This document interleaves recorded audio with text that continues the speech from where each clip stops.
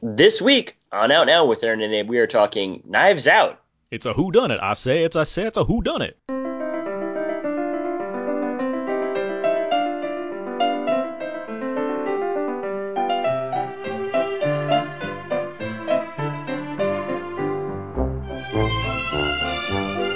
We are now recording, and this is Out Now with Aaron and Abe. I am Aaron, and as always, this is Abe, hello. Out Now is a film podcast where Abe and I discuss new movies weekly. We cover some various movie topics, jump into a mostly spoiler-free review, then jump back to other movie topics. This is episode 388. 388. 12 away. 12 away from 400. That's correct. It seemed like unnecessary math that you had to do for that number. It answers a lot of questions that were lingering before we started recording. There are a lot of. We do like to leave cliffhangers at the end of every episode, so there are a lot of loose threads in the Out Now Variety podcast. That's what I like to think of it. But this week we're talking Knives Out, the latest film from writer-director Rian Johnson. And joining us this week for Knives Out, we have from Fast Film Reviews. Is he the donut or the donut hole? It's Mark Hoban. Hi, everyone.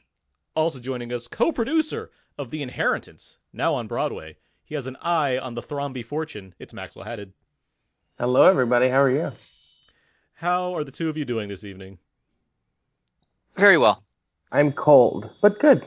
Good. Well, glad to have you guys back here. It's been a little bit since we've last had you guys on, but always welcome to have two of the esteemed members of the Out Now podcast. Oh, you flatter us. Yeah. Some of the OGs here. Mm-hmm. Woo. Oh yeah. So Keep it coming. we've You're reached warming me up with this praise. we've reached esteemed status. That's pretty nice. Is Well, that is that beyond friend of the show, Aaron? I mean, there's no jackets, but I mean, Oh, Not that you know of yet. yeah, okay, yeah. If you're making jackets for us, like I'm looking forward to wearing one that says Out Now with Aaron and Abe on the back of it. But we'll see I where wouldn't that wear goes. that. No. Oh, well, in that case, I might have to make up some ideas. Okay. Well, yeah, good to have you guys here. Let's get to some show notes real quick. First up, new commentary track is out now for the month of November. It is for Interview with the Vampire. We had a lot of participants on that commentary track, and that's up on iTunes now. You can get that.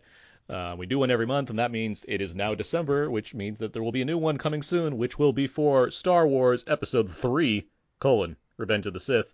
Almost as if there's a Star Wars movie coming out in December. I know, and we've done 1, 2, 4, 5, and 6, so naturally we've done it in order, the correct way, and we'll come up with that one soon enough. But yeah, that should be a lot of fun as well. And of course, iTunes and user ratings. Good to get those. Helps out our show, helps other people find our show. If you want to log on to iTunes, search for Out Now with Aaron and Abe. You can do that, and you can give us a rating and review. Thank you so much in advance. All right, let's get to some Know Everybody. Where each week we ask each other a question or two, try to set the tone for the podcast. We better get to Know Everybody. No, everybody. Thank you, Mark. That was good. That was a good refrain. Abe, you have a question for us? Question for you guys. What's the oldest house that you've been in? Oldest house? Mm-hmm. I mean, I stood inside some huts on Masada. That seems pretty old. That's pretty old. That's No when murders happened in that house. I've been to lots of ruins Hmm. around the world, but the building I live in was first built in 1909, so it's over 100 years old. So that's pretty old. Yeah. That's a good question. Mark, do you have any old houses you've been in? I mean, I don't know. When was the Winchester Mystery House built? I was thinking that too initially also. Then I was like, wait a minute, I've been to ancient ruins before, so that's better. I want to say the Yeah, 1800s. I'm sure it's not. I want to say the 1800s maybe, or maybe early Says 1900s. it began construction in 1884. Oh yeah, okay. Yeah. I mean, I've been in there. And You that's know? local, so. And that's got creaky staircases, I'm sure. Yeah, the mark of an old house. It's got to have creaky staircases. Can't goose them up. Abe, do you have an answer for this question? I do. Is probably like the Mukes home back in Fresno. We used to take vacation, or not vacations. We used to go on field trips there, and there's just like this old Victorian style home in downtown Fresno. It was kind of it was a really cool place to go as like a 4-year-old, or I'm sorry, as a fourth grader. A lot of Fresno talk on this episode. Oh, I know. I Weird. I have been to Ernest Hemingway's house, which was first built in 1851, There you go. which is fairly old. Hashtag who wants to fight? I built a cabin out of Lincoln logs before, so I mean that's. I mean, come on. Now So we're were you now that's- inside that, though? Yeah. Yes, I ran into a Wayne Zelinsky scenario where I was accidentally shrunken down. I had to think of that name. That was a deep pull. And ran right inside the house to avoid the giant ants and scorpions that were chasing me. Oh, boy. Good thing the house is built pretty sturdy. That's what I have to Really say about that intensive. situation. What's the name of the son? Mikey? Sure. Yeah. I don't know. Yeah, that's what it is. Is Mikey the son or is Mikey No, like the baby He's in the the next little one? one that's eating the cereal, isn't he? I don't know. No, I'm saying, but there's the baby in the next movie, Honey, I Blew Up the Kid. Oh. I guess he might be in the next movie then. Yeah, okay, this is very important. And then they shrunk themselves, and then there was a TV show. It's a whole. There was a 4D ride at Disneyland. I mean, Oh. There was, and a playset, you could slide on things. All yes. because Aaron built the Lincoln Log House. Yeah, that was part of that's what Joe Johnston saw. He was like, guys, I have an idea based off what this 1989, what this 2-year-old did. All right. Good call of the year there. I have a question for you guys. Hit it. Where and what Clue weapons do you use to commit a murder? Clue weapons? If you're in Clue, where and what are you using? Yeah, that's a great question. I'm always really partial to the rope and kind of in the garden area. I'm going to say the candlestick in the billiard room. I'm not giving away my secrets. Ooh, I like it. I like the way that you play. It's Nick Zelinsky, by the way. No, almost.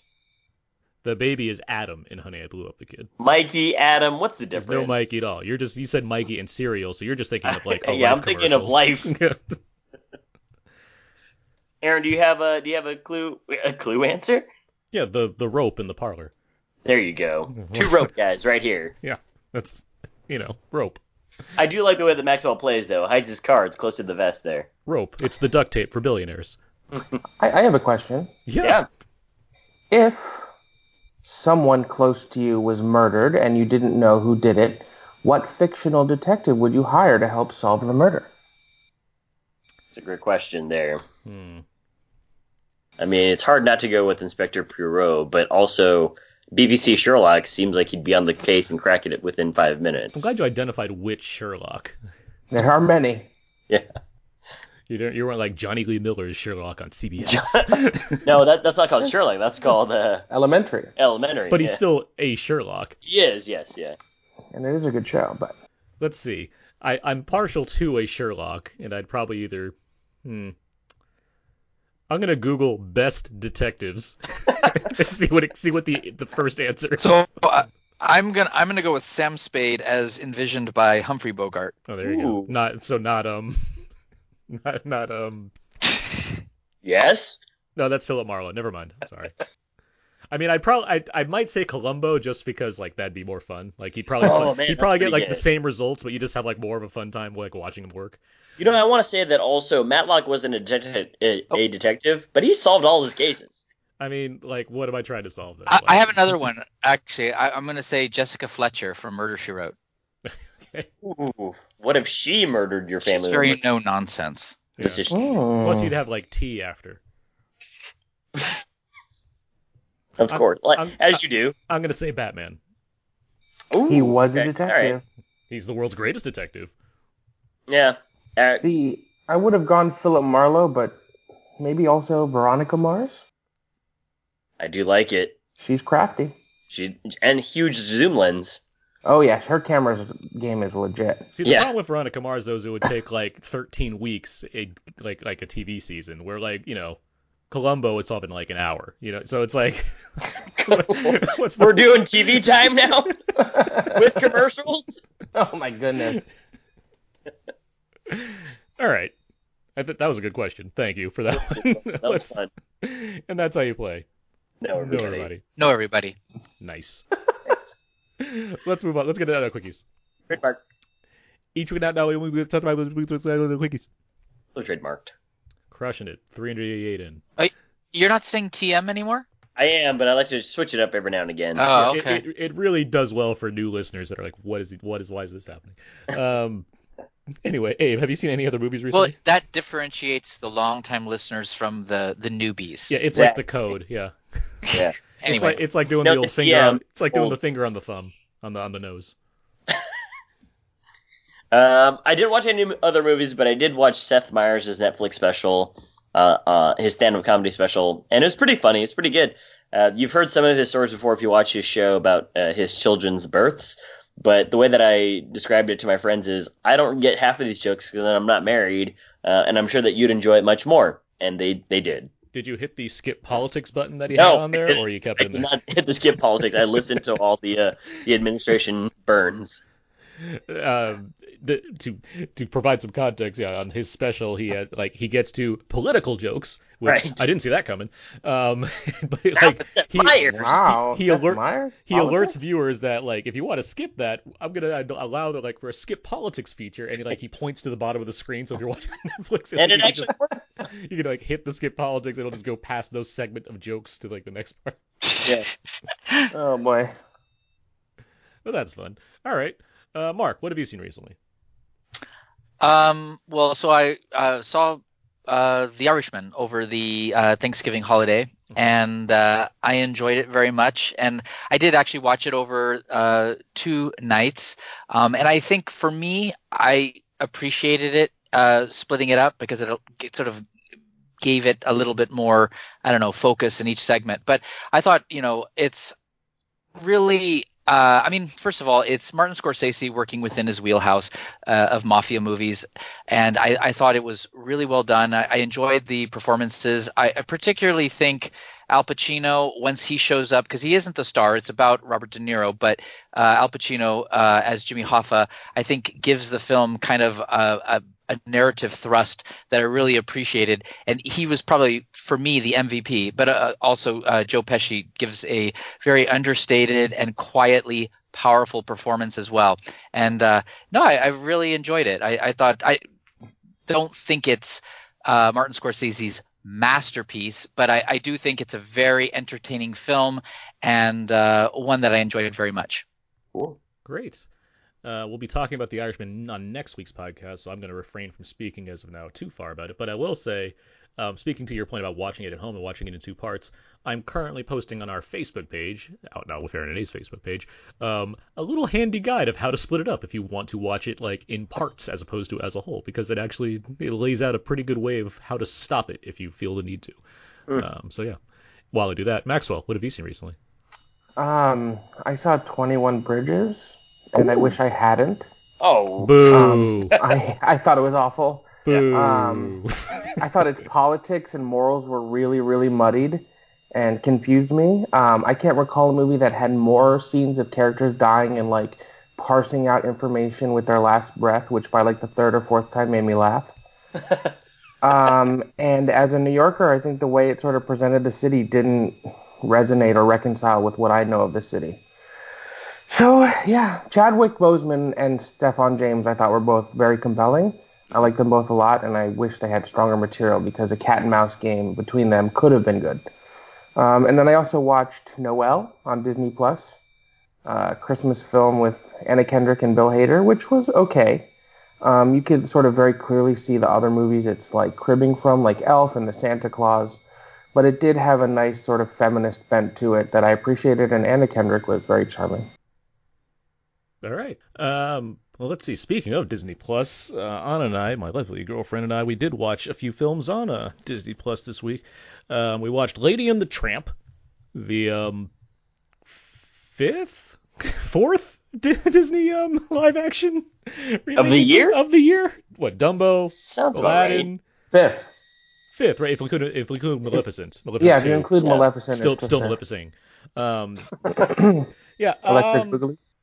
The I'm not gonna say it's like bad, but it's just like I don't need to see this again. It just felt like the best I can say is it felt like a good game of dress up, where like Hmm. it's set in like a fantastical world where there's like mixed race couples that exist with no persecution whatsoever, which is like that's nice, I guess.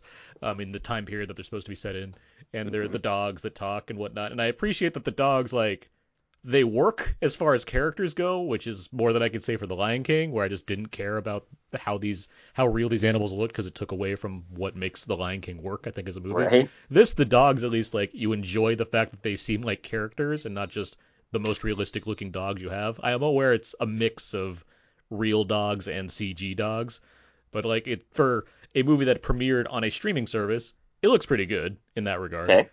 It's just it's just kind of like, all right, that's a nice thing that they did, but there's nothing really all that special about it. But it's enjoyable enough for like, hey, I'm watching this on Disney Plus for one time. We also watched DuckTales and the Treasure of the Lost Lamp. Legend of the Lost. What is it called? It's a long time. I think it's Legend. Legend of the Lost. Yeah, Legend of the Lost Yeah. Anyway, haven't seen that movie in maybe 20 years, if not more. And it's weird how quickly my memory like just surged as far as like, oh yeah, this happens and this happens and these things happen. And for someone that hasn't watched DuckTales in a long time, but was certainly a big fan, it's just an enjoyable movie. It's actually Treasure of the Lost Lamp. Treasure of the Lost. Okay, that's why it seems like a double negative. It's like, isn't the Lost Lamp a treasure to begin with? Anyway, regardless, good. What else? That's gonna be like the re-release box cover is gonna be Aaron Newworth. Good. Good.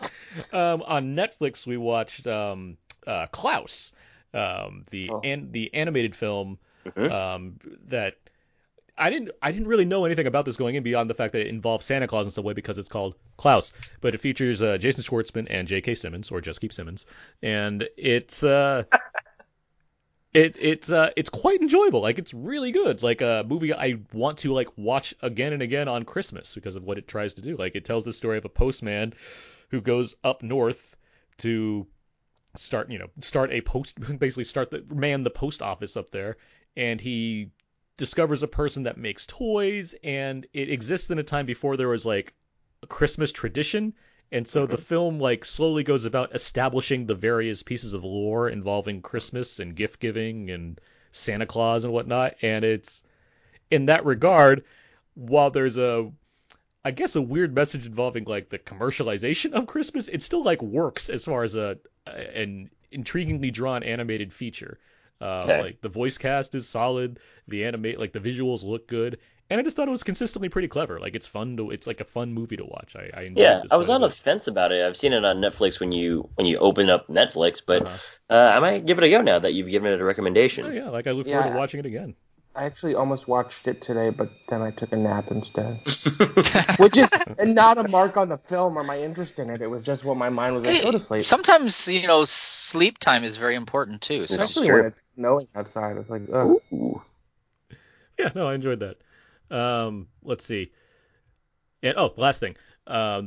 As far as new releases, the biggest film that also opened this week besides Knives Out, Queen and Slim, which I saw a few weeks ago. I can finally talk about it now. It's very good. This film featuring Daniel Kaluuya and Jodie Turner-Smith. You've seen the previews presumably, but it's about a black couple. Well, they're on their first date. They get pulled over by a cop. Things escalate for reasons that don't need to be escalated to begin with, and the cop gets shot. And they go on the run in self-defense. The movie, it plays like a road trip movie essentially. Like they're on the run, but they're on the road a lot, and they're like episodic adventures involving like the things they get involved with, the people they meet up with. Even Bokeem Woodbine is like they call him like the Black Bonnie and Clyde, but the movie is more in line with something like Thelma and Louise, as far as the kind of journey they're taking and what's involved. Because it's not as if they're celebrating the fact that they've done this thing. They're trying to get away from the consequences of their actions. And what I think really works about it is how the film's perspective stays on them, but you get hints of the grander things that are taking place outside of their story, where the act that they committed goes viral because of the dashcam video of the event that took place. And so you're aware that the world around them is reacting to their crime, but you're still staying focused on them for the most part. So it's neat to see how they play with scale as far as the events taking place while they're just on the run. It's well acted. The story, I think, is quite engaging. It has about as much fun as it can have with this premise, given how kind of dark things are in the story. But no, I think it's very well done. Mark, are you gonna add something?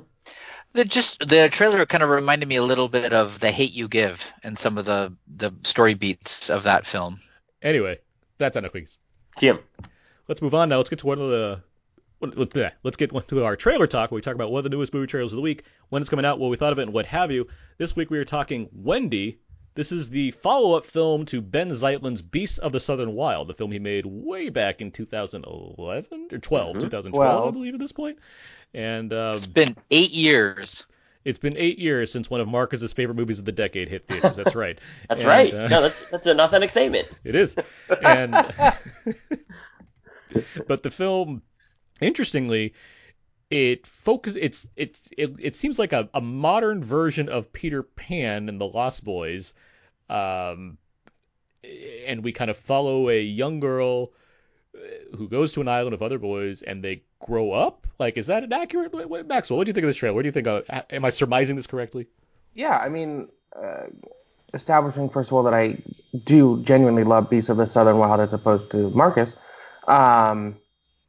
The film certainly seems to have a similar aesthetic. It feels like it leans into magical realism with a hint of whimsy, and it does seem to be a riff on the Peter Pan story, which God knows we've gotten so many of over the last 20, 30 years. But this one seems to be setting itself apart by, centering the story on Wendy per the title, and also because it looks to be like more, I don't know how to describe it. It just looks,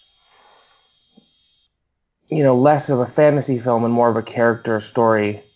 And I got some like Lord of the Flies vibes from it. I think it looks good. I've heard some things about it from test screenings, but I'm going to go in with an optimistic mind.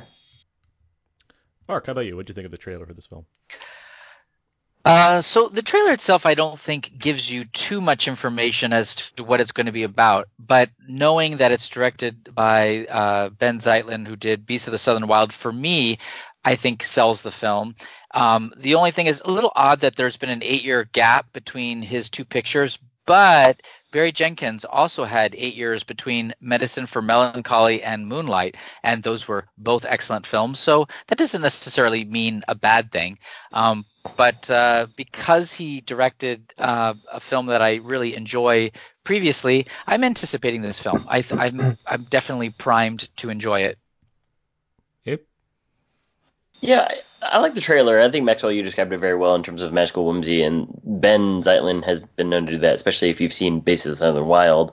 I think part of the thing that I was discussing with Aaron offline about was just it felt as though it was a studio film that was making an indie an indie looking movie. And then Aaron quickly reminded me that it's the same company that produced Beasts of the Southern Wild, so I was like, okay, well, I'll give it a go here.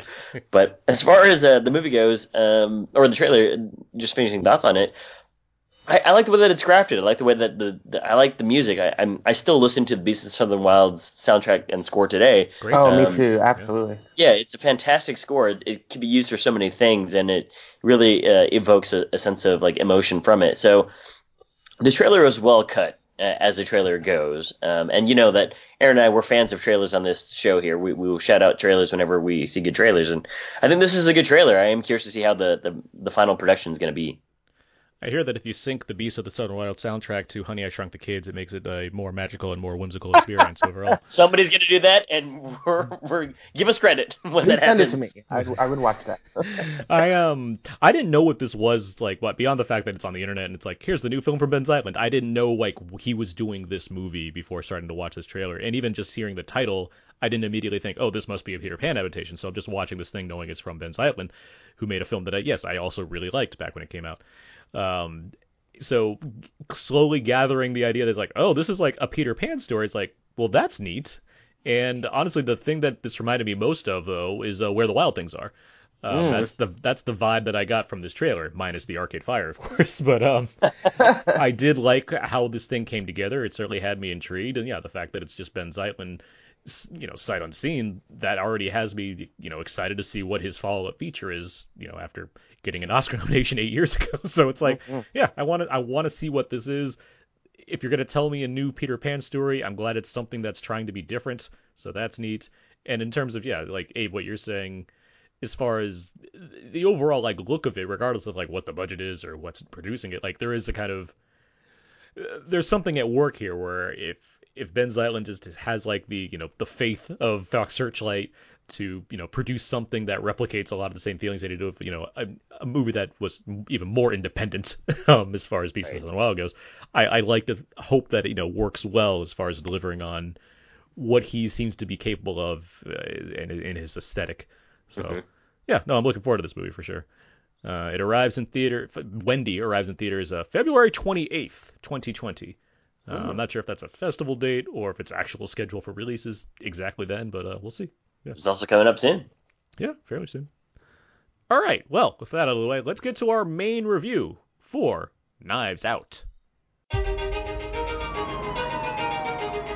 Harlan started out with a Rusty Smith Corona and built himself into one of the best-selling mystery writers of all time. 30 languages, over 80 million copies sold.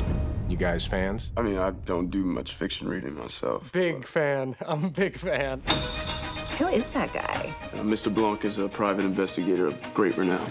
I read a tweet about a New Yorker article about you. You're famous. The night of his demise, the family had gathered to celebrate your father's 85th birthday. And your son, Ransom, did he attend as well? Yes, but he left early. I think Linda was upset. Walt would get a little Irish courage in him. He'd get into it with Harlan. What? Richard said what? Are you baiting me, detective? Attempting to be thorough so we can figure out the manner of death. You mean if someone killed him? You think one of us, one of his family, Walt killed him? Mr. Blanc, I just buried my father who committed suicide. Why are you here? I suspect foul play. I have eliminated no suspects. Harlan was cleaning house. Everyone in the family has possible motives. Was Harlan planning on cutting off Joni? Did he plan to fire Walter? Is Richard having an affair? That's some heavy-duty conjecture. Funny, Ransom, you skipped the funeral, but you're early for the will reading. Up your ass. Very nice. Ransom. I gotta do this more often. The family is truly desperate. When people get desperate, the knives come out. This is a twisted web. And we are not finished untangling it. Not yet. That should have been some of the trailer for Knives Out. After directing the 13th biggest film ever made, writer-director Rian Johnson scaled back a bit for something seemingly more familiar with his previous output, a whodunit with lots of characters and personality.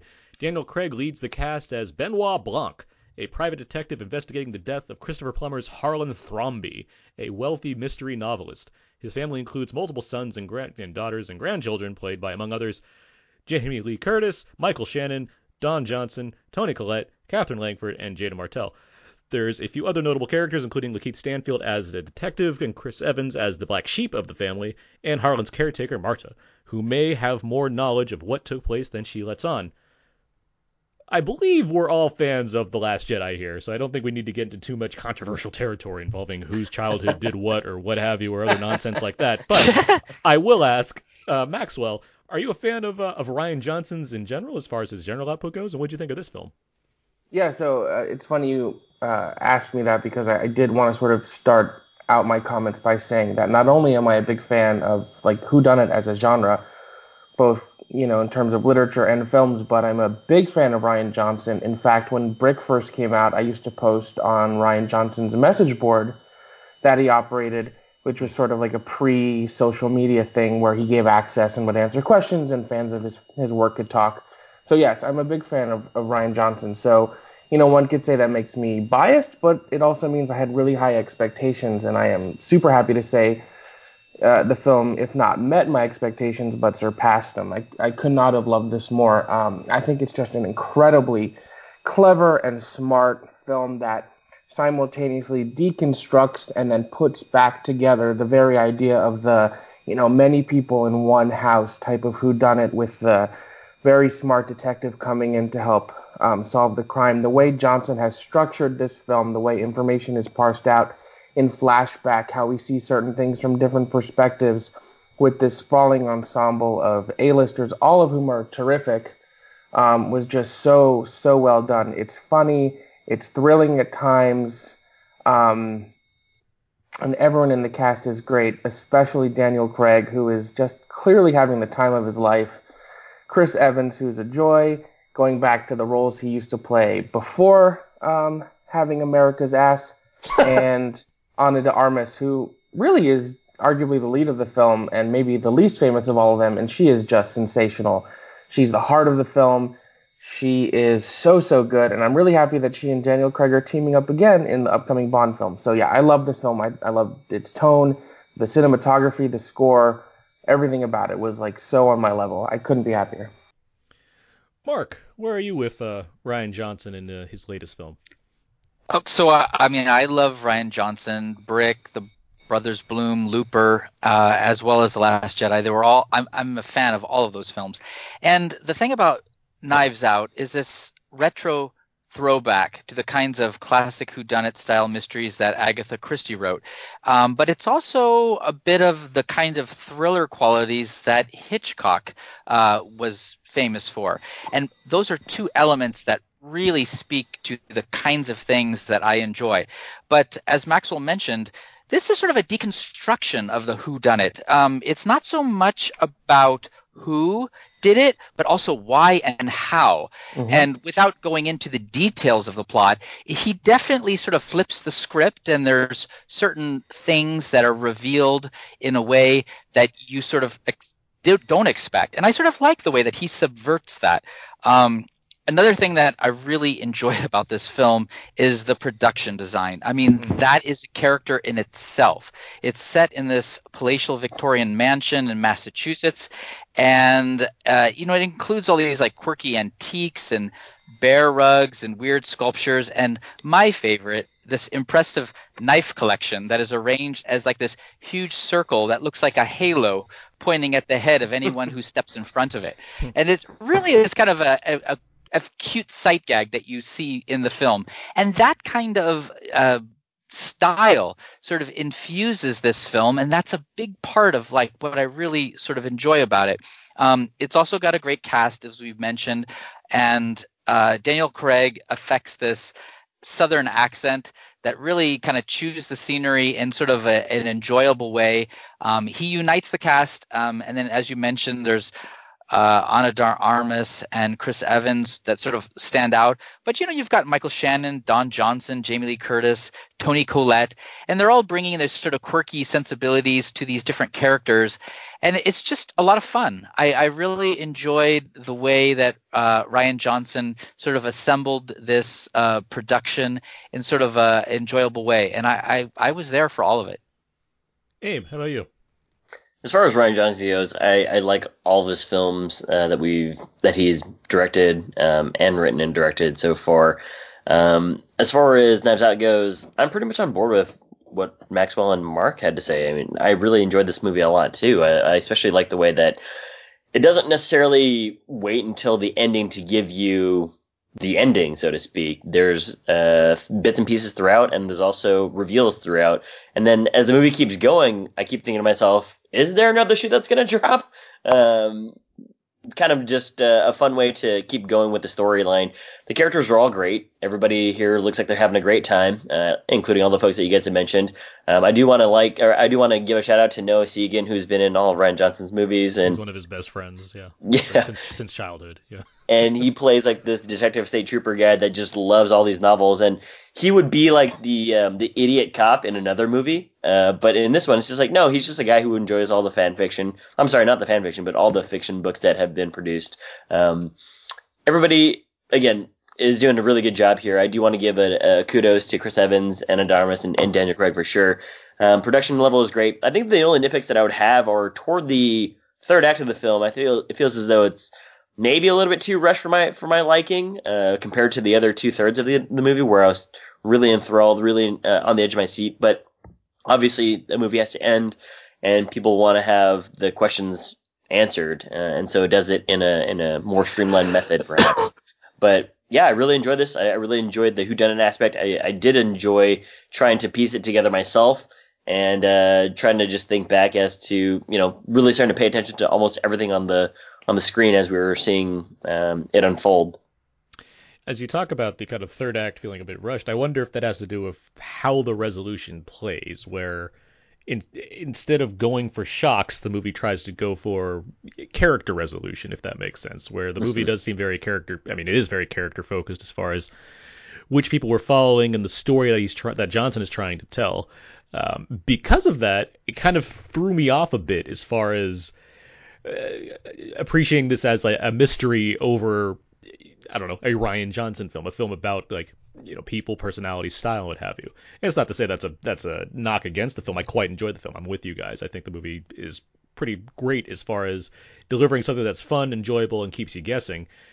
At the same time, it's like as a whodunit, I have been trying to know, you guys have already said it as far as how Johnson tends to work as a filmmaker. He tends to deconstruct his genres and kind of put them back together. So he delivers on both the entertainment value that you get from a whodunit or a noir or a time travel movie, while also picking apart those pieces and trying to do something new with that.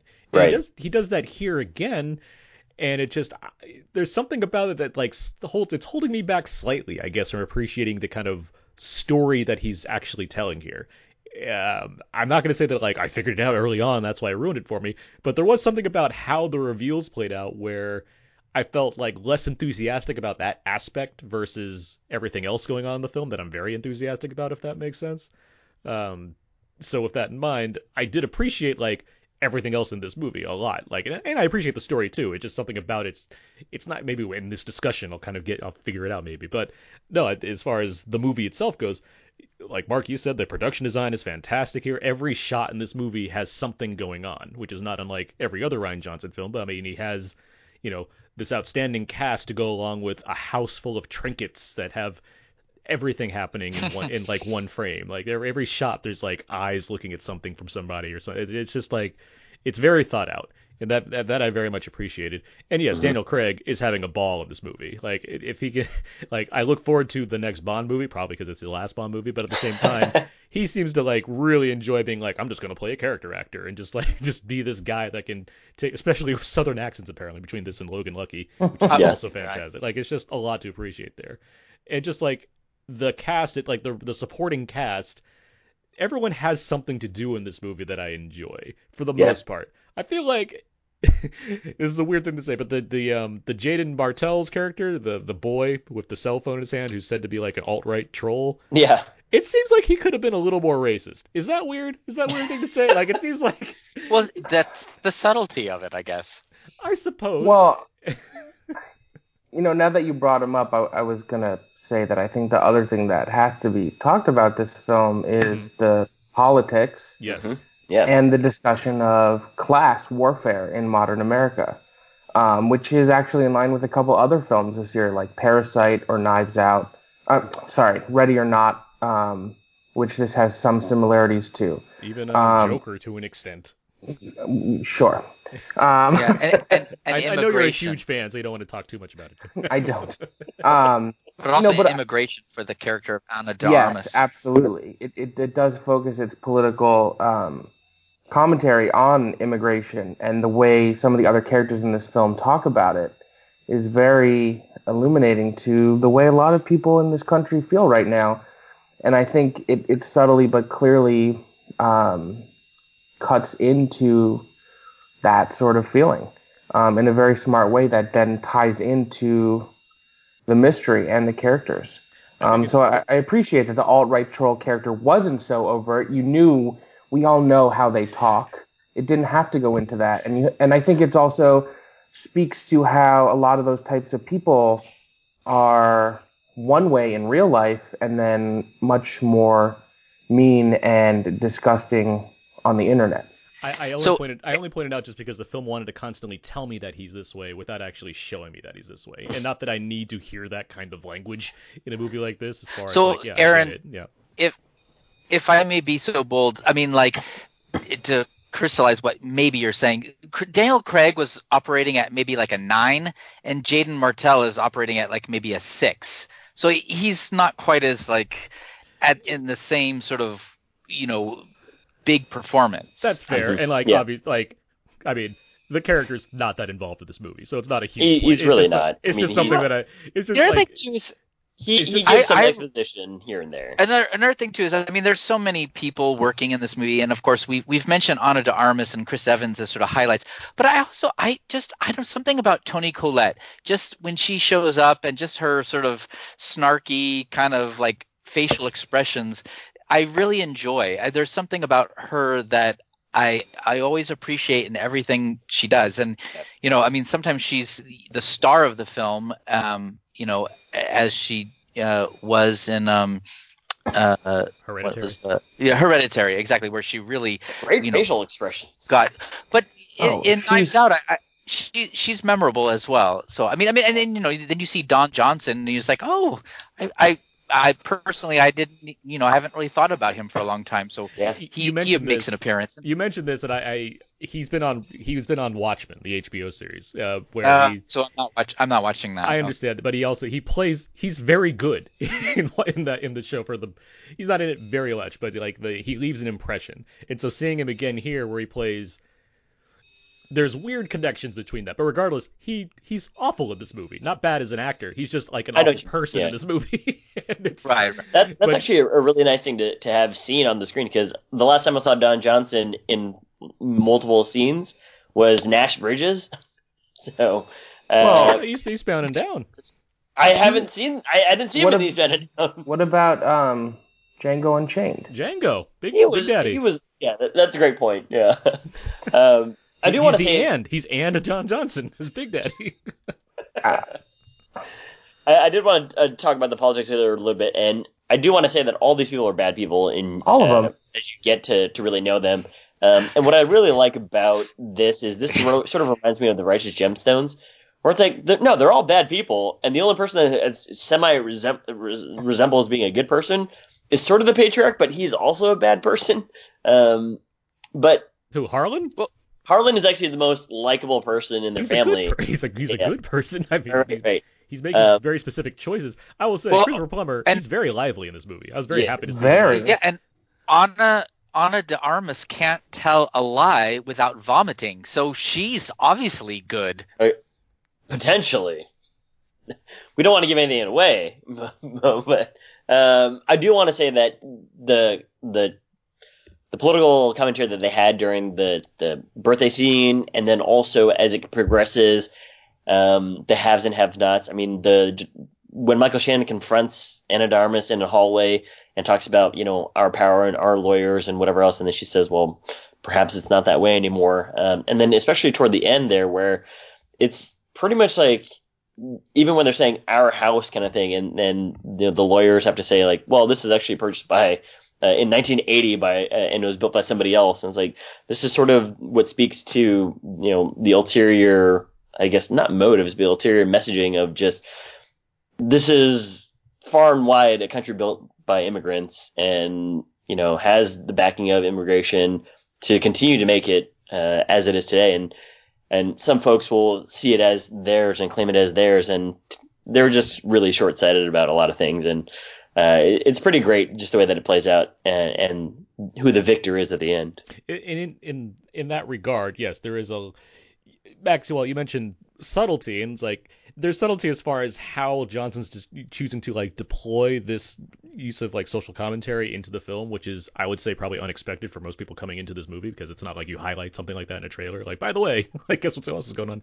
But it is placed out there as common conversation between the family members, which I thought was interesting, because it makes the film, it certainly timestamps it, which isn't necessarily a bad thing, but it puts it right up in front to be yeah, this is how modern characters act. And I think of that because of, when you think of a lot of whodunits, I'm trying to think of many contemporary whodunits. I guess there's one way to think about it as far as, well, yeah, when the movie came out in the 70s, it's set in the 70s. But I look back, and you don't see many whodunits today that tend to take place in modern times, right? Or at least not in a stylized way. Yeah, or something. they tend to be period pieces. It tends to be a period piece, or even something like Seven. That's still a movie that's highly stylized. Murder on the Orient Express or something. Yeah, exactly. Or Gosford Park. Yeah. Gosford. Yeah. So it's getting a movie that's a whodunit that's set in 2019, that's very much acknowledging what America in 2019 is like. That's unique into itself, which is something I can certainly appreciate. Makes the film have a very singular voice. Mm-hmm. Mm-hmm. But if you go back and you read Agatha Christie's novels and then some of the original adaptations of them, they do have quite a bit of stuff in them that was relevant to that time. For sure. And I guess it's just more down to the movies we see today, I mean, this is a star-laden cast that's all set inside of an original plot. There's no IP or whatnot. So it's sad that it's unique that we have a movie like this these days, but that's kind of where we are. So it's... There's also, and I don't want to ruffle too many feathers, but there's a small part of me that can't help but feel that at least some of the political commentary in the film is Rian Johnson, in his own clever little way, commenting on the way some people felt about his last film. Oh, interesting. Sure. I mean, that's that. I feel like that goes without saying as far as having a character like a young boy with a cell phone in his hand that's claimed to be an alt-right troll. Right. Yeah. That embodies that to a T. I do want to give some more shout-outs to the production design about this, and what I mean by that is they were so much in the house and they were so much around the property that when they actually went elsewhere, I was like, what's going on here? I kind of want to go back to the house. And it's they don't really go to many places. However, when they do go to many places, I did want to get them to go back to the house to finish up the mystery, and I was very enthralled with that part. So, again, they only go to a forensics lab, maybe like a street corner and a street shop, and a restaurant. Hospital, and a restaurant. That's it. And the rest of it is just at the house. I just wanted to jump back 1 second to what you were saying, Aaron, about the third act. Mm-hmm. And I do feel like the way sort of the reveal, or whatever you want to call it, is parsed out is very influenced by the trope of this genre, where you do ultimately have the detective sort of giving out exposition of how he's finally figured it out. Right. Which is why it didn't bother me, because it felt very much in line with this being a genre exercise. I mean, one of the key examples I can think of in that regard is like the Maltese Falcon, where the last third of that movie is set in a room. There's and if the writing and acting is strong, as I think it is here, it doesn't matter. Yeah, and it's not. I know Abe, you were speaking to kind of rushed nature of the thing. It's more for me. There's something about just how everything adds up in a way that I get. It wasn't as like. There wasn't like the movie didn't feel like it got me in the way that I know other like mysteries have, but I also feel like that's not the kind of movie it's trying to be either. Yep. And so I'm playing more off of like my expectation versus what I got, which is, in a movie like this, there will be subsequent viewings because I like this movie. I like Rian Johnson movies, and there's so much detail in them. I'll be bound to watch them again. So I look forward to kind of getting more out of, other viewings of this film. As it stands, it's like, all right, cool, yeah, that was a cool mystery, but the rest of this is so good. Yeah. What also is so good, and 2 points are just, the script is really sharp. It's well thought out. Rian Johnson has thought about a lot of, the way that his characters are thinking and talking. The line that the sequence that I would go to is a restaurant sequence where Chris Evans asks for a bowl, and then a sequence happens, and then you find out what the bowl is for. And then it's also really funny, what Aaron said. It's a hilarious script. And there's a part where Ana de Armas has to throw something for a dog, and then it just happens in the background, and you're just like, Rian Johnson's known to do goofy things like this. I mean, one of the scenes that I love in Brick that I mentioned on the show a lot is when he's having Joseph Gordon-Levitt's having a serious discussion with who's the kid from Witness, Luke Haas. Lucas, yeah. And Lucas his Haas. mom is making them a bowl of cereal because they're having it at his mom's house in the morning. So Rian Johnson, hilarious guy, really funny script, and it's also very tight, I would say. So the movie's on fire in its early goings on when it has Daniel Craig and Lakeith Stanfield interrogating everyone, and it's that piano thing just was like, what's going on here? But it's the way it's cross-cutting between the various characters, and so you're getting multiple sides of the same story. It's a lot of fun. And you get a lot of great actors to do the thing that they're good at doing. So it's neat to see it all play out. Did you guys have a favorite character from the family or from the movie? Aside from Daniel Craig, seems like he might be like the MVP. Well, I mean, I think Chris Evans, was sort of set up to be the sort of most compelling, character to me anyway.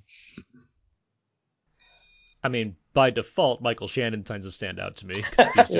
He tends to make very interesting choices, and just the way he holds his cane, I found to be fascinating. Yeah, well, how did his foot get into that little thing? I don't want to overlook Lakeith Stanfield either, Sure.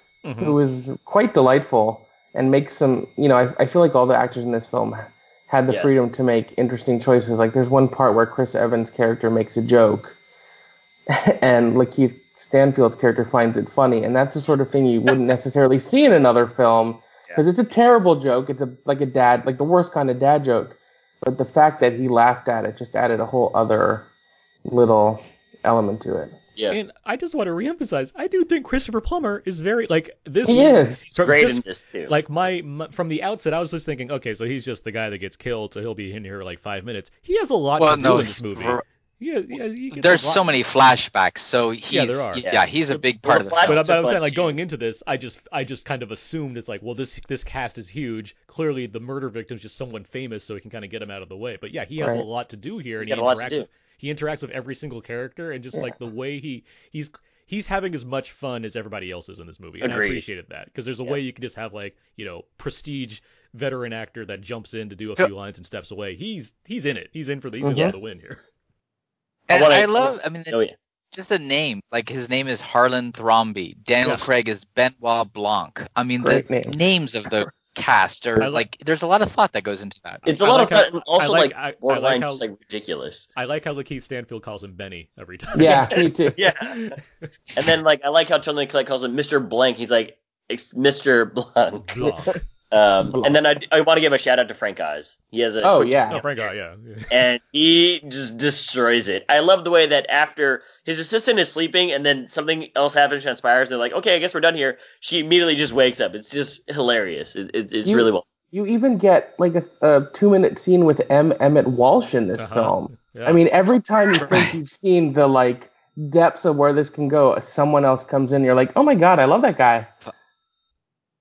Frank, this is why The Last Jedi is the gift that keeps on giving. Rian Johnson has Frank Oz in there, and then he's like, I'm going to get you to be acting on screen again in my next movie. It happens. Well, thank you, Last Jedi. Yeah. Indeed. There's one other thing I wanted to mention. I hope it's not a spoiler, but there's a scene where a certain character is singing along to a song by a certain composer whose work has found itself in many of this year's films, which is just such a funny little theme throughout the prestige films of 2019 that, as a musical theater lover, has made me smile. Completely. Speaking of music, did you guys like the score? I know Nathan Johnson, who I believe is Rian Johnson's cousin. He's scored all of his films except the one that features John Williams. Family Affair. Were you guys a fan of the score? Yeah, I liked it a lot. It's sort of very gothic and orchestral, a little whimsical in there. Nathan Johnson's very talented. His Brick score is fantastic. I don't know why he doesn't work with that many filmmakers other than his cousin. Mm-hmm. It might be a communication thing as far as getting exactly what one wants out of someone you know so personally. Maybe. That's speculation. It could be other things. I don't know. But yeah, I agree. It could just be that he's actually just Rian Johnson. He's just using a pseudonym to score it. Yeah, it's a Roderick James situation. Yeah, exactly. But no, I appreciated the score as well. Yeah, I am a fan of his. Much like John, I do think there's kind of deconstruction aspect as far as what you expect from the movie like this versus what you kind of get delivered. So it's something that feels familiar yet new at the same time. Looper's another great. That score is very good. I've listened to that. And the Brothers Bloom too. Brothers Bloom was. There's one track in there. Speaking of whimsy. Yes. Speaking of Brothers Bloom, Daniel Craig and his wife have been in Rian Johnson movies now. True. Yeah. Trivia for you. Boom. Let's see. Anything else on Knives Out? Go see it, and go see it again. I did see it twice, actually. I think that there's going to be more clues, like what Aaron was alluding to, just on second rewatch.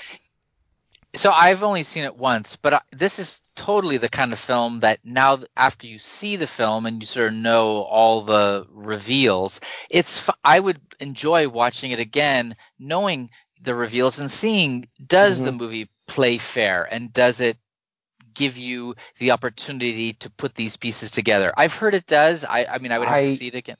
I would say it definitely does. When I saw it the second time, you can very clearly see the little nuggets that Rian Johnson has put in throughout. It never gives away its hand too clearly, but it doesn't cheat either. Because a lot of mysteries tend to just try and pull one out under you, and you go back and watch, and you're like, well, that doesn't work at all. So I think that's actually common in this genre when you watch these whodunits, and then at the end you find out who did it, and you rewatch it again, and you're like, we did not know that information, and there is no way we could have possibly assembled that ourselves. So if it indeed does that, then I think, more kudos to Rian Johnson for providing that information along the way. It's successful on a writing level in that standpoint, and also on an acting level because you have actors that presumably, know the twists and turns of this film, so they have to be directed to do certain things regarding how they react to scenes and playing things ambiguously or what have you. And so that's a lot of the fun when it comes to rewatching something like totally. This. And when you have Mark Hoban saying he's going to rewatch a movie, that certainly means something good about the movie. So. Especially in theaters. I don't say that very often. So. Well, with all of that in mind, when should people go and see this movie? Mark, let's start with you. You should see it in the theater. Maxwell? Yeah, see it in the theater as soon as possible. Get out there and support original films. Same, yeah, see it in the theater. Yeah, go see it in the theater. It's very good. All right, well, we're in agreement that The Last Jedi is still great and Knives Out also very good. 2 weeks in a row. All right. We lost some listeners. Let's move on. We kept the good ones. For what it's worth, I would love to see more films with Benoit Blanc on different cases. Yeah, I would love to see it. If they got together and made another one that came out around Thanksgiving, that would be delightful. Even if it was like a short film, just 20 minutes, Rian Johnson. That's all I'm asking. If you made a Benoit Blanc, it sounds like a really fine white wine. I love him workshopping these names, like all these different names. Even like Chris Evans' alliteration, name. Chris Evans, Hugh Ransom Drysdale. Like right. Well, that's a little bit more overworked, I think, but his middle name's Ransom. Like that's great name, strong name, fits him. Yeah. Anyway, let's move on now. Let's get to what time is it? Quick game here time.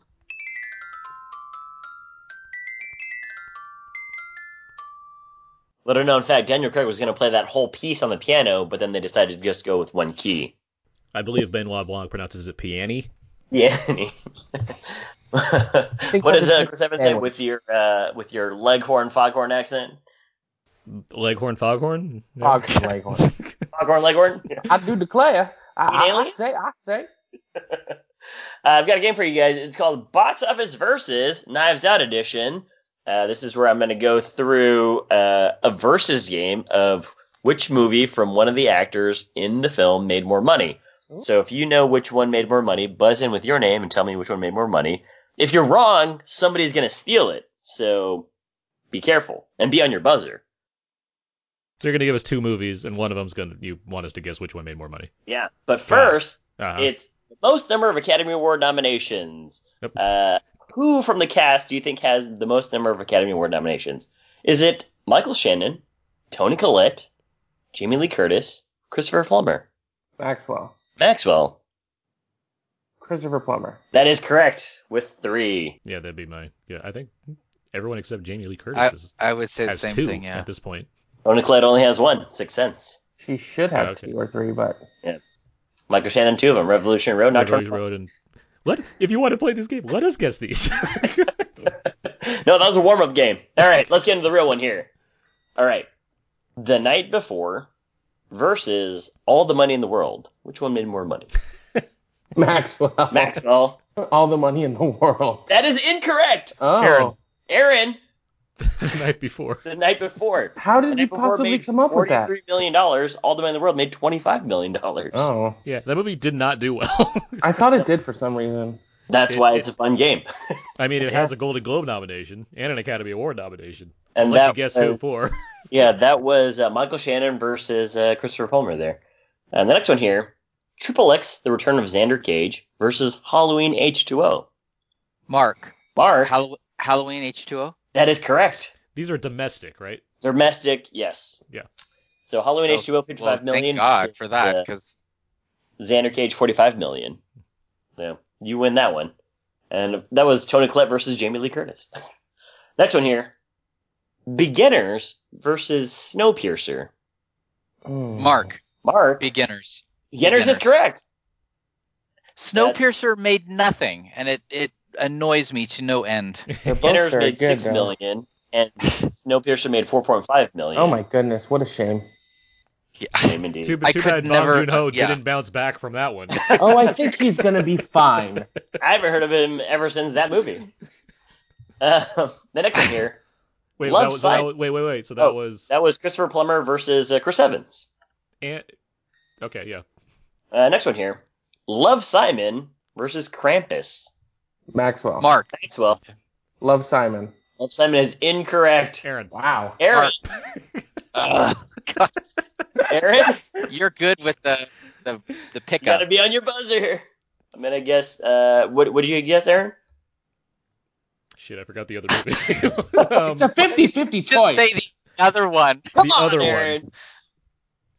It's got Toni Collette in it. It does. Krampus. That was Krampus. Yeah. Love Simon was with Catherine Langford versus Toni Collette here. 41 million versus 43 million. Oh, that's so close. Next one here. Short Term 12 versus Take Shelter. Aaron. Aaron. I'm going to say Take Shelter. That is correct. Okay, good. Take Shelter, 1.7 million. Short Term 12, $1 million. That was Lakeith Stanfield, back when he was called Keith Stanfield, versus Michael Shannon. Next one here. Get Out versus True Lies. Maxwell. Maxwell. True Lies. Incorrect. Mark. Get Out. Get Out Are is you correct. factoring in inflation? I am not. Get Out with 176. We are not factoring in inflation, right? True Lies with 146 million. What was Get Out? 150 something? 176. 76, yeah. That's right. This is a lot of money. Next one here. Halloween 2018 versus Bad Boys 2. Aaron. It's Bad Boys 2. That is incorrect. No, that's incorrect. 2018. Shit, you said 2018. Maxwell. Halloween 2018. Halloween 2018, yeah. That was 159 million versus 138 million. That was Jamie Lee Curtis versus Shannon. I was thinking Rob Zombies versus... Okay, yeah. Obviously, Get Out, I didn't name it, but... Michael Shannon is in Bad Boys 2 as a KKK member. He Goodness. plays the guy in the trunk. Goodness. Next one here. Little Miss Sunshine versus Scott Pilgrim versus the World. Maxwell. Aaron. Mark. Little Miss Sunshine. That is correct. Yes, 60 million versus 32 million. And that was Toni Collette versus Chris Evans. I was going to say Scott Evans. Next one here. It Chapter 1 versus Batman versus Superman Dawn of Justice. Maxwell. It. That is incorrect. Mark. Batman is correct. It Chapter 1 made 327 million. Batman made 330 million. Very my close. God, they're so close. Oh. You're killing me, Abe. Obviously, Aaron or Abe did that on purpose, I think. Of course he did. That's why it's a game. Well, they're very close. I'm so frustrated right now. The next one here. Neither were good. What? Freaky Friday versus Blade Runner 2049. Wait. Maxwell. Which Freaky Friday? The only one that a cast member from Knives Out is in. Maxwell. Freaky Friday. Maxwell, you said Freaky Friday? Yes. You are correct. And that is a terrific movie. It is very fun, yeah. I love it so much. Yeah. When Mark, Lindsay Lohan did good work. Did you have a question, Mark? No. I understand why. I mean, you don't remember when Christopher Plummer cameoed in the original Freaky Friday? He was the gardener. He was great in it. Last one here. He was all say, help my family. We're on the run and we have nowhere to go. Last one here. The Sixth Sense versus Up. Aaron. I'm going to say The Sixth Sense. That is incorrect. Mark, Up. Wait. I'm sorry. Aaron, what'd you say? I said The Sixth Sense. Oh, you are correct. Snatch the victory. Snatch away, Mark. Well, I can't account for Abe's inability to monitor the answers. I say that every week. Here's why. The reason is because The Sixth Sense made $239.5 million, and Up made $239 million. Oh my goodness! I was like, oh wait, which one did you say You know again? what? Toni Collette gets you that extra $500,000. Exactly. Put her in more movies. Aaron, because you won that one, you got that last one. You won the whole game. It was between you. That was Yeah. the deal.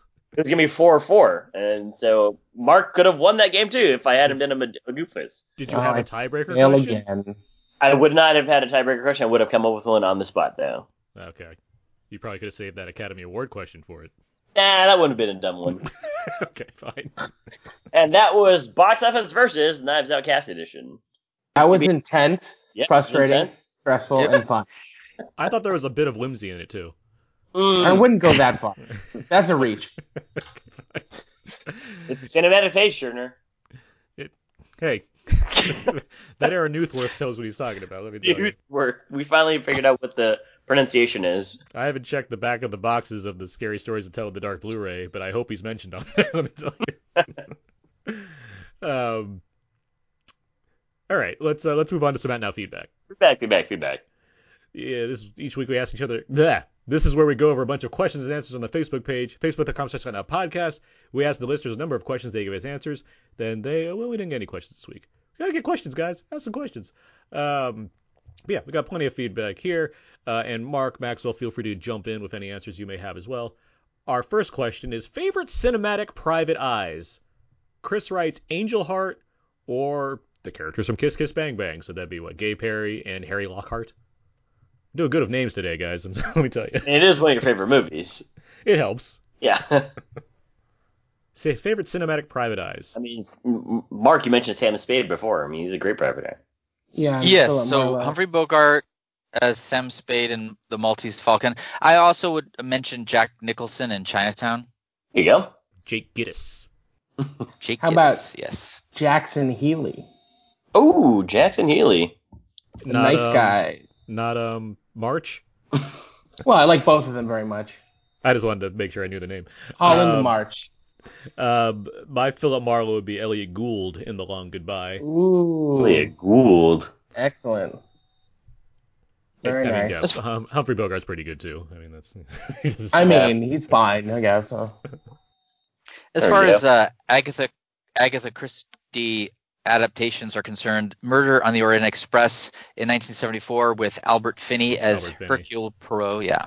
Mm-hmm. Hercule Poirot. I did like Kenneth Branagh's mustache very much. He's got a very solid Poirot mustache. You know, the part that I keep thinking about whenever that movie comes up in my mind is when he's like enjoying his like cream dessert thing and he's reading his book and he's just like by himself and not being bothered. He's like, "Oh, Dickens!" He's just like laughing to himself, like reading a Charles Dickens novel. That's just something that Kenneth Branagh just does. I'm sure. That was an outtake that they put in the film. Right. Yeah, he's the director. He made it. Just like that is a funny moment, but he's just like, "Oh, Dickens." The next question we have is, what dysfunctional family would you like to share Thanksgiving with? Chris has, well, definitely not the Leatherface's family, and probably not the Royal Tenenbaums instead. They would be amazing. Oh, Royal Tenenbaums is a great answer. Especially if they're narrated with Alec Baldwin there. Talking about this movie, talking about Knives Out, a lot of it made me think, like, what if the Royal Tenenbaums were just pointed this direction? Like, that's kind of some of the feel I got sometimes. It almost was mystery with Owen Wilson's character. Almost. I suppose. Yeah. I wouldn't mind having Thanksgiving with the Hoovers from Little Miss Sunshine, which also has Toni Collette in it. Mm-hmm. Now, we're talking pre or post Alan Arkin? Pre. Okay, there you go. Or if we're sticking with Wes Anderson, the brothers from Darjeeling Limited, I feel like would make for a fun meal. I cannot remember their last name right now. It definitely would be very awkward, but spending it with Joan Crawford and family and Mommy Dearest, I think, would definitely be an entertaining Thanksgiving. Mark, don't drop any crumbs. I beg you. Justin also writes the Boggs family and lastly the Torettos, because #family. I like the Torettos answer. That's fun. I don't think I don't think the Darjeeling family had last. I'm trying because I can think of their I first. can't like, remember one. There's like so... Jack and Peter, but like I can't recall if they actually had like a last names at all. Which is weird because it's Wes Anderson, so you feel like that detail would be there. But yeah, the Torettos, of course, come over for a family barbecue and you say. I'll bring the Corona. And leave with a VCR DVD combo. Yeah, they have a lot of those lying around, mainly because they're outdated. They did not get. That's why they had to change their jobs because they're like, this is not. This Let's go steal oil this heist tankers did not plan out. We used to steal DVD players. Now we're international spies. Yeah, Kurt Russell just saw our potential. Look at how well we drive. Yeah, Anyways. I mean, I drove under a truck once, and he thought, yeah, you can go on an airplane. Makes sense. Yeah. Next question we have here. Chris Evans plays a subversion of Captain America as the Black Sheep in the Knives Out family, the Thrombies. What other stars would you like to see take a dark side approach to a role?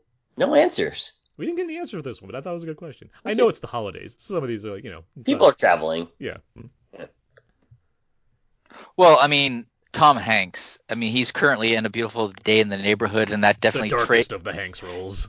And that trades on the fact that he's sort of America's sweetheart. I'd love to see him play something a little bit more sinister or evil. Like in The Lady Killers? We play church music. Yeah, no, that's pretty something good. different, maybe. I remember being very excited for that movie and then being very let down by that movie. Yeah, I do remember the same feelings. Also because I'm a big fan of the original Lady Killers with Peter Sellers and Alec Guinness. Like that movie is fantastic. And so I'm like, the Coen Brothers, the Lady Killers, this cast, Marlon Wayans, I'm in. Sounds good. Yeah.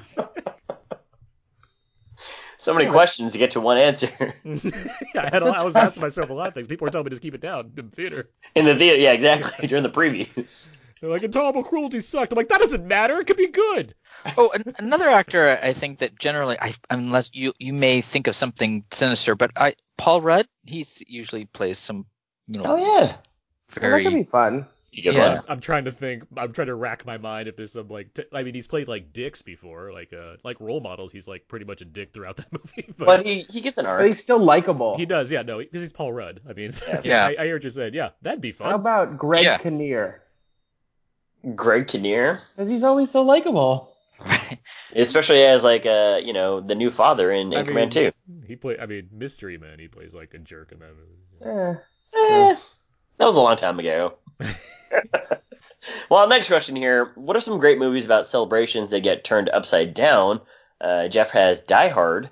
Justin writes Titanic. A Christmas Story. Christopher has The Poseidon Adventure. Stop for 1 second. The fact that Chris wrote The Poseidon Adventure is a brilliant choice because it literally gets turned upside down. That's why Christopher is one of the cool guys.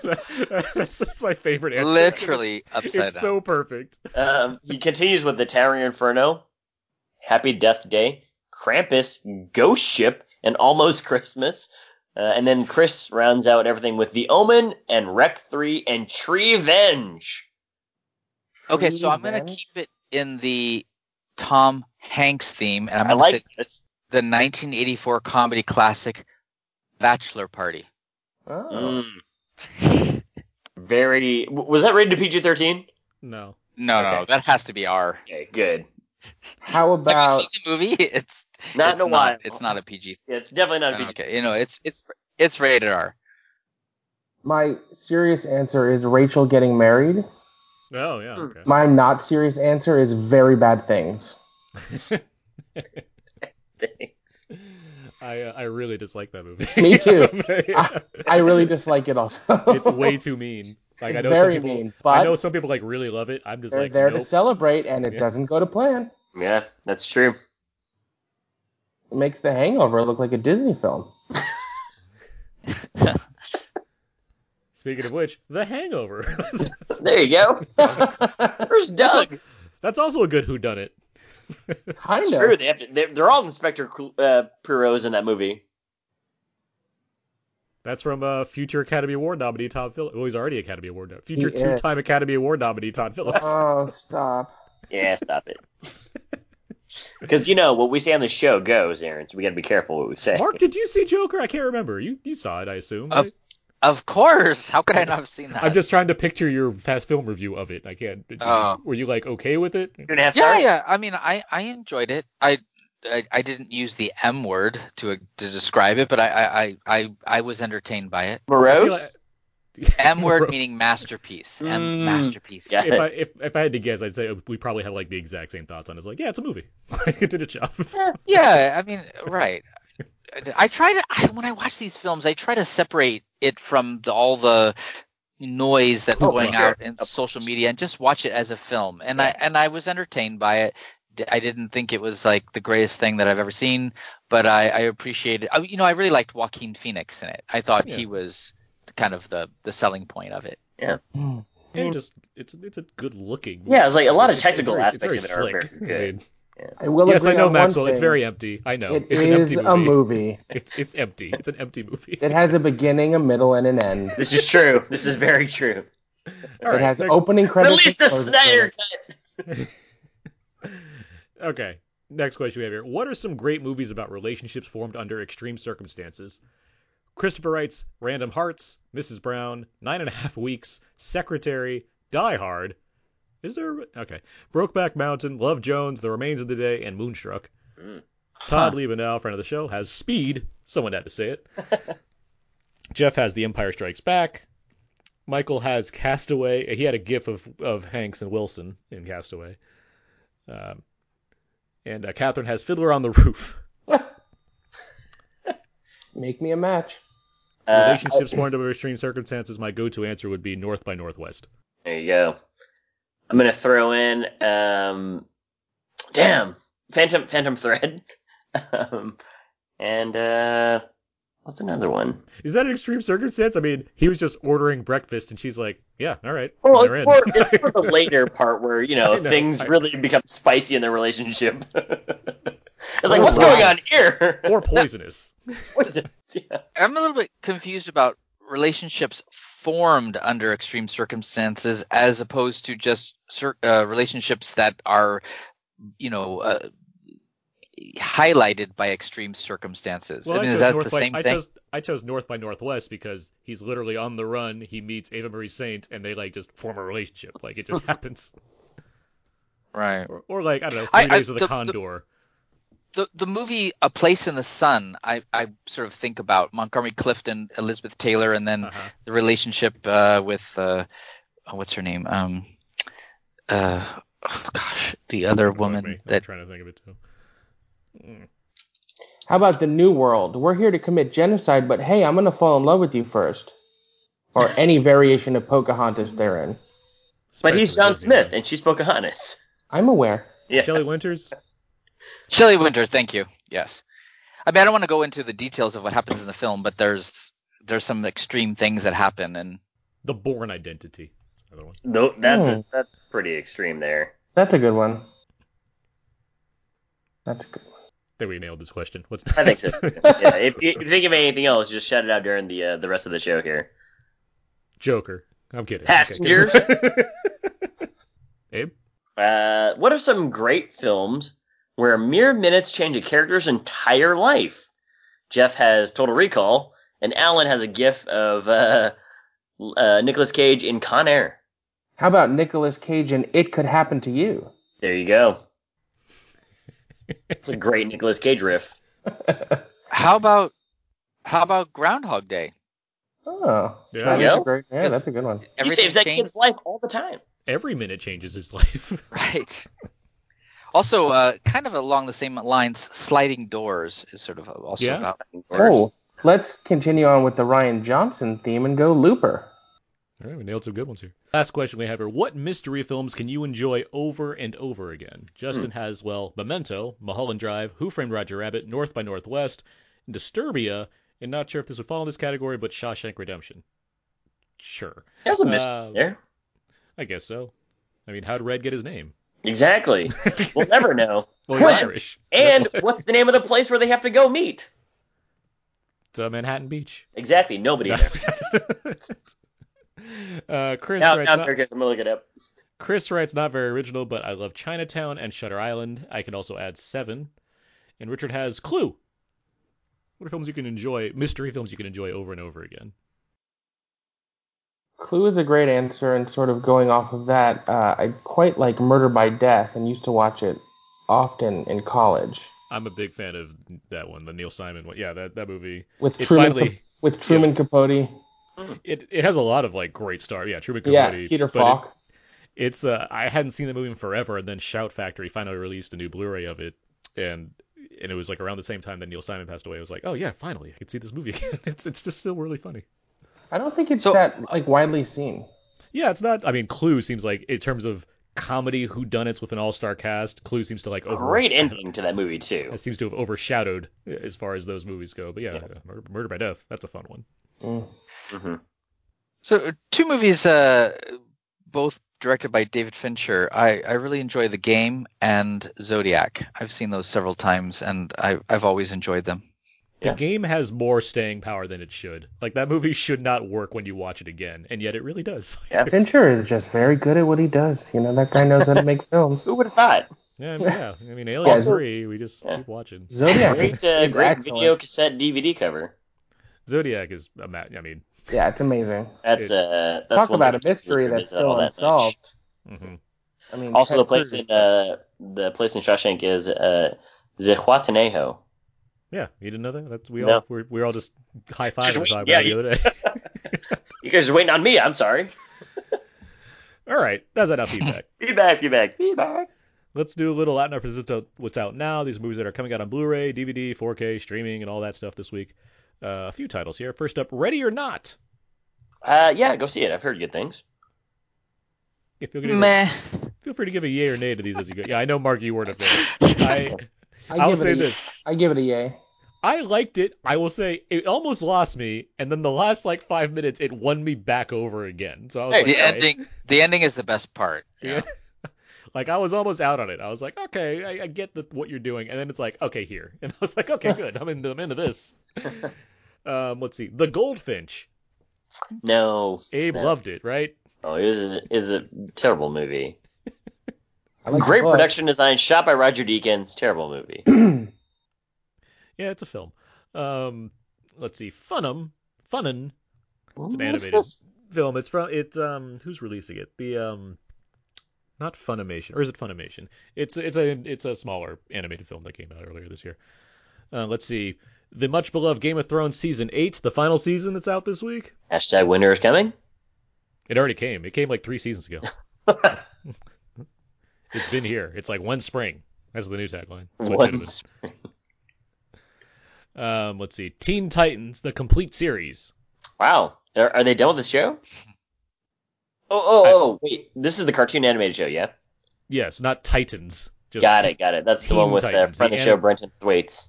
Yes, yeah, that one. No, Teen Titans. Got it. Before Teen Titans Go. It's fun. They made a movie. No, that's Teen Titans Go. Oh, now I'm all confused. This is the one before Teen Titans Go, when it was slightly more mature. When they're a little bit more serious? Yeah. Yes. Okay. That one. Sure. I've heard good things about Teen Titans versus Teen Titans Go. That sounds like the universe is going to explode if I watch it. I like just saying Teen Titans over and over again. Yeah. You lost me 5 minutes ago. But Anna and I watched Teen Titans Go to the movies, and that movie was quite funny. And so I've heard a lot of good things about Teen Titans versus Teen Titans Go. And so I'm like, I want to check this out. I'm on Maxwell's boat. You're losing me here, buddy. All right. Next up, let's see, on Criterion this week, The Story of Temple Drake and Tunes of Glory. I haven't heard of this, but it sounds interesting. Well, it's Criterion, so you got some. Okay. They're probably quite good.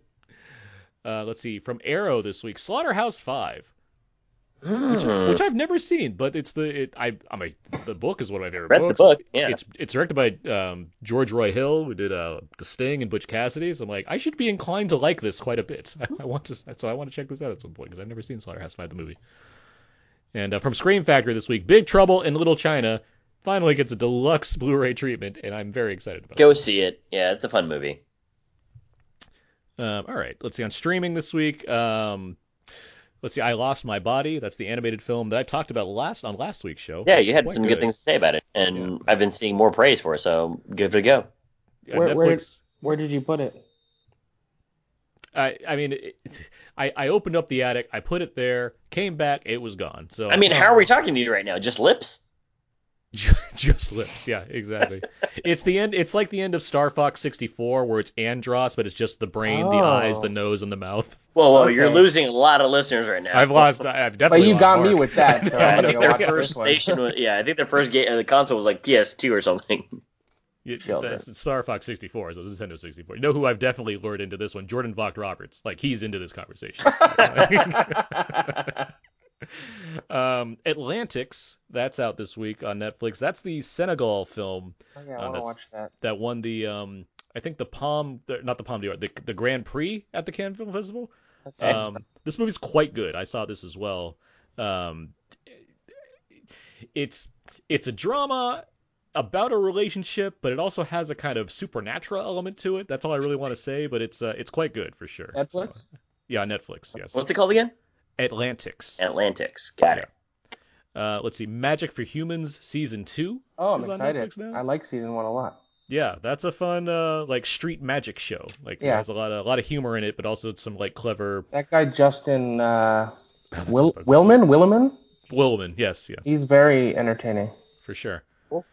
On Prime this week, not too much, nothing like super new, but they put up, it's a new month, so they always put like a bunch of new movies on Prime. Almost Famous is on Prime. So, oh. Sure, shout out Almost Famous. Hold Me Closer, Tiny Dancer. Probably coming to Broadway next year. Well, there you go. Well, there's Cameron Crowe jokes I wanted to make, but I won't.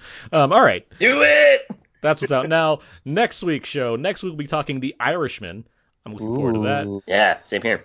A lot to cover there. We'll see who we can rope in to talk about the Scorsese epic.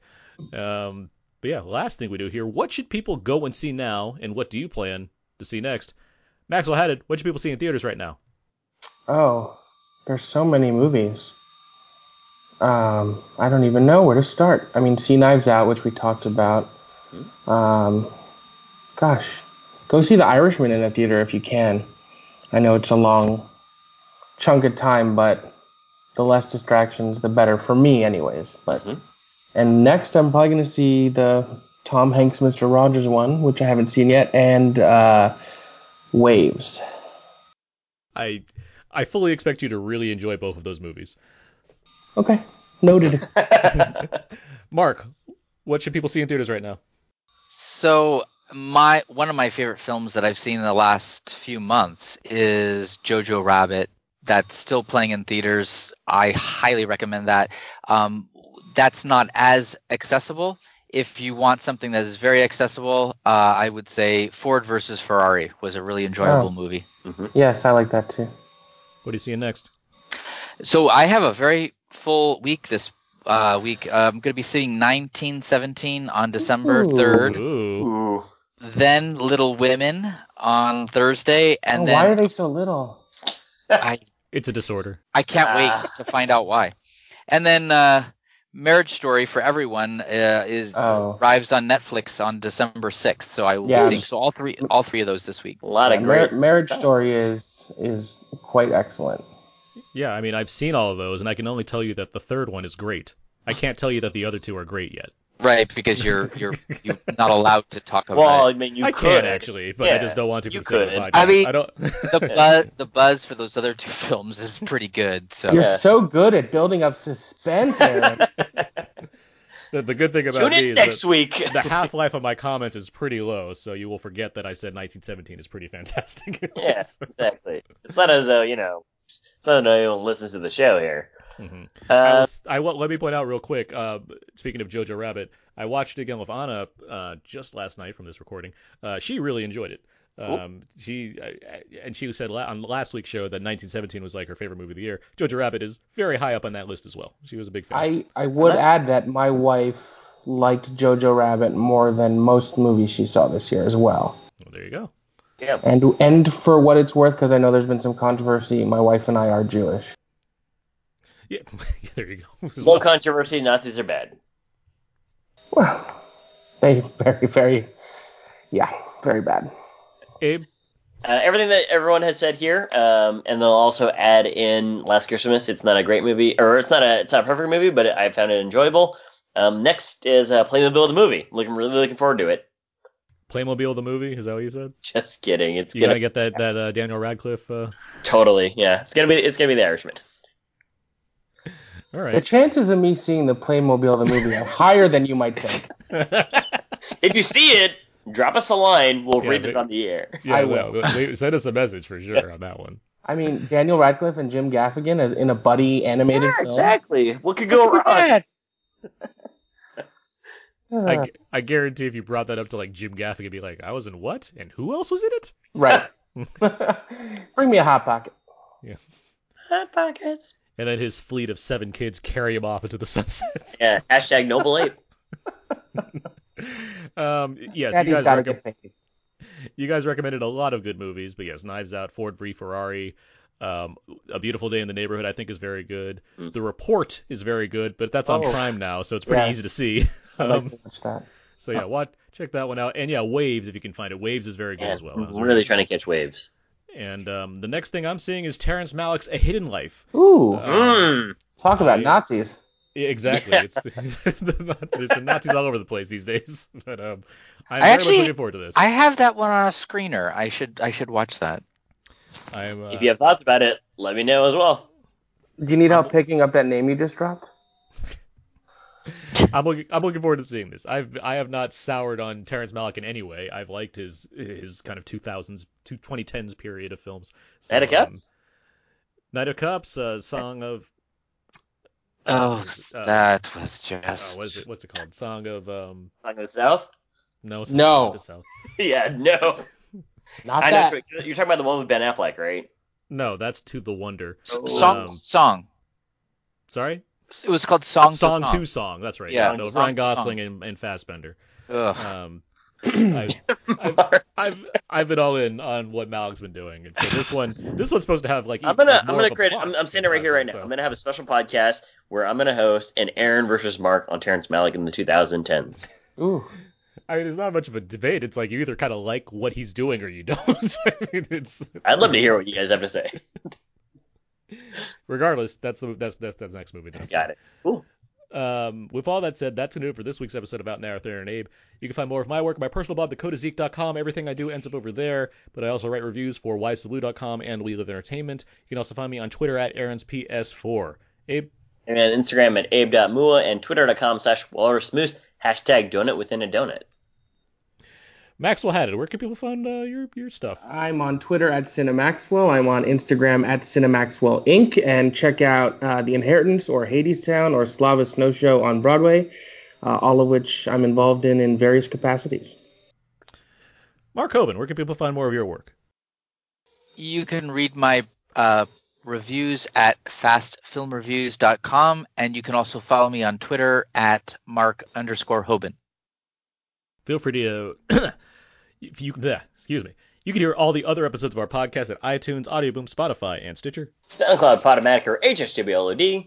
Feel free to email us at outnotpodcast@gmail.com. Right on Facebook wall, facebook.com/outnotpodcast, or tweet at us at twitter.com/outnot_podcast. And of course, our Instagram page, instagram.com/outnot_podcast as well. And be sure to leave us an iTunes review and rating. Yeah. Thank you, Mark and Maxwell, for joining us this evening. Thank you, Mark. Thank you, Maxwell.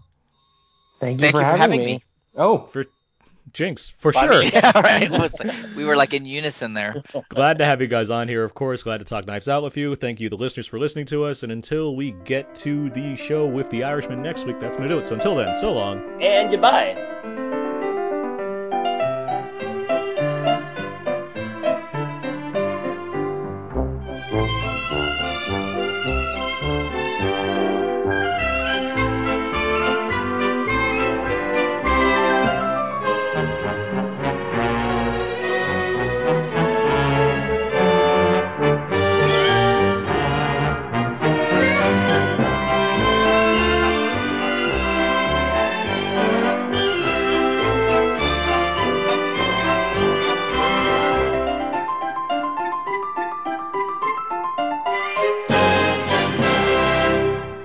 The Lady Killers? This cast? Marlon Wayans? I'm in. Sounds good, yeah. So many questions to get to one answer. I was asking myself a lot of things. People were telling me to keep it down in the theater. In the theater, yeah, exactly. During the previews. They're like, intolerable cruelty sucked. I'm like, that doesn't matter. It could be good.